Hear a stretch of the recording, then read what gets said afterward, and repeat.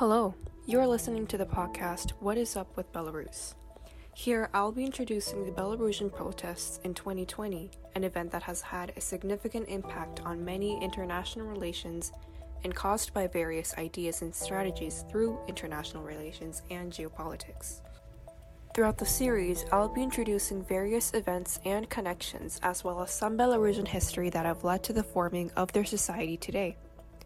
The final goal of this podcast is to not only get you to know more about the Belarusian protest, but to make you observe how everything is interconnected, whether it is politics or not, and to look at how your actions are developed by your thoughts, just like how our society is developed by different ideas and choices.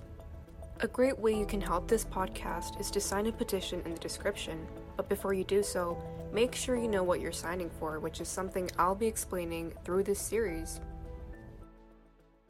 Before getting you to know more about the protest, here's some basic information about Belarus and everything you will want to know before getting more specific. First of all, Belarus is a country in Eastern Europe that shares a border with Lithuania, Latvia, Russia, Ukraine, and Poland. It is a landlocked nation. Approximately 80% of the ethnic groups in Belarus are Belarusian, which makes up the majority, followed by Russians, which make up around 10%. And many of those Russians that make up Belarus's ethnic groups are people who have immigrated to Belarus during the 1960s to 80s, along with Poles, Ukrainians, Lithuanians, and other minor ethnic groups during the Soviet times. The official language of Belarus consists of two languages, which are Belarusian and Russian. Belarusian is an East Slavic language written in a Cyrillic alphabet with influence of Polish and Russian, which may resemble the history of Belarus. Now is a very important part in understanding the nature and approaches of Belarus, which is the economy. There's been a vast change in the structure of Belarus's economy throughout history, particularly between the Soviet times and after independence. After the Second World War, their agriculture was almost destroyed, and as Belarus, as an independent nation, attempted to rebuild its economy, it ended up relying on other countries. This can include other Soviet republics, and among those, they strongly relied on Russia because of its raw materials that can be used to generate energy, which becomes electricity for the Belarusian people. And as mentioned before, Belarus is a landlocked nation, meaning that the method to generate electricity or energy in general is very limited. And because of the limited materials or supply, and even if they were to buy materials, they were really expensive, which decreased the production of Belarus in the 1990s. And because of this, during this time, while many former Soviet republics were moving towards a market economy, Belarus was left behind, with very little private enterprises. In case you don't know what a market economy is, it's basically an economic structure where price is determined by supply and demand rather than just products being state-owned. And what this means is that there should be a good balance between public and private businesses.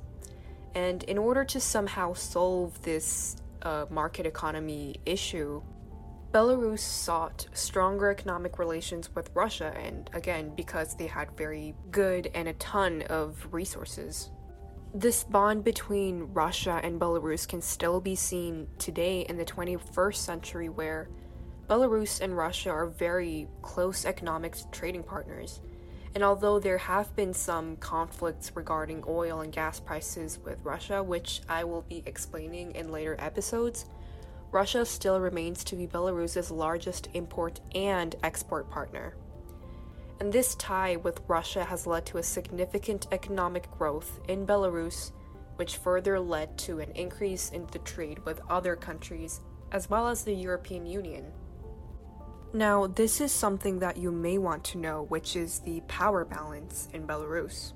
After Belarus's independence, a constitution has described the Republic of Belarus as a democratic and social state, which assured a variety of rights and freedoms in 1994.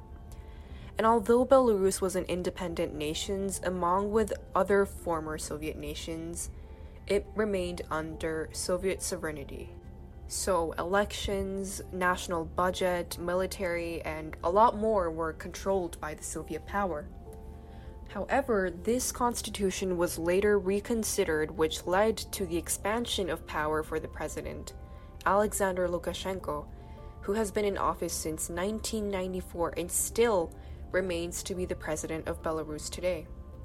And because Lukashenko had more power, he was able to extend his term in office and rule Belarus, which is why he's the first and current president for 27 years so far. Although Belarus has been able to become more independent and have more power over its country because of its renewed constitution, the power given to the parliament and the National Assembly is still very little. And this can be seen in how pro-Lukashenko candidates tend to win more votes than candidates of other parties, which is also pointed out by international observers to be unnatural or undemocratic. And very similar things apply to media, where media is strongly regulated by the government with very limited options to choose from. There are around 3 main newspapers, which are offered in Belarusian and Russian, and those newspapers translates to Belarus Today, People's Newspaper, and Star, which are all issued by the national government or the state. They also have opposition newspapers, but they are also very limited, where the government determines whether the newspapers can be issued looking at the content. And again, likewise, there are very few Belarusian television channels and very limited access to Western television programs, along with several Russian channels that are broadcasted, and most of the radio broadcasts are operated by the government. And looking at international viewpoints, as I mentioned before, a lot of international observers tend to be pretty critical towards the Belarusian government, particularly on Lukashenko's place and their authoritarian power since 1994. Likewise, Belarus is also considered the most repressive nation in Europe, also called the last dictatorial nation in Europe. And this aspect can be seen in the ways of staged elections, where candidates in the opposition of Lukashenko tend to be silenced, exiled, or occasionally jailed, along with some anti-government individuals. And this is something I'll be talking about in later episodes as well. Now I'll be explaining the basics of the protest. In August 2020, Alexander Lukashenko, the first and current president of Belarus, as I mentioned before, claimed to have won more than 80% of the presidential electoral results, which many Western governments have claimed the election to be falsified and undemocratic. And in response to the announcement of Lukashenko's victory, citizens from all across the country have responded with an enormous protest, turning into a violent one after police intervention. There have been massive violent clashes between the protesters and the police, to an extent that the police were spraying tear gas, arresting thousands of protesters, as well as even beating many in order to maintain their governmental power. And as a response, some protesters have become more aggressive towards the police, which includes throwing stones and aiming for them. What this did is that it increased public anger and aggression towards the authority. With just 1 week after the election of the 9th of August 2020, a massive crowd, which was estimated around 200,000 people, gathered at their capital, Minsk, to demonstrate against Alexander Lukashenko and his rigged election, which further put pressure on Lukashenko to back down. However, despite the growing pressure, Lukashenko did not show any signs of moving down, but instead turned to President Vladimir Putin to seek help. This is one example where you can see this strong bond between Russia and Belarus that has been going on since the 90s and still continues today. Now I'll be introducing the short-term causes for the protest. First, Svetlana Tikhanovskaya was the main opposition or rival in the presidential election on August, after other opposition leaders have been jailed or received other negative responses from the government, such as exile. And one of them was her husband, Sergei Tikhanovsky, who was a blogger and had a pretty strong presence since he was the previous main opposition candidate to Lukashenko. And what this indicates is that Lukashenko was prepared and had this vigilance towards any opponents in the election to maintain his absolute power. But before the election, not only were Belarusians the one being arrested, but so were the Russians.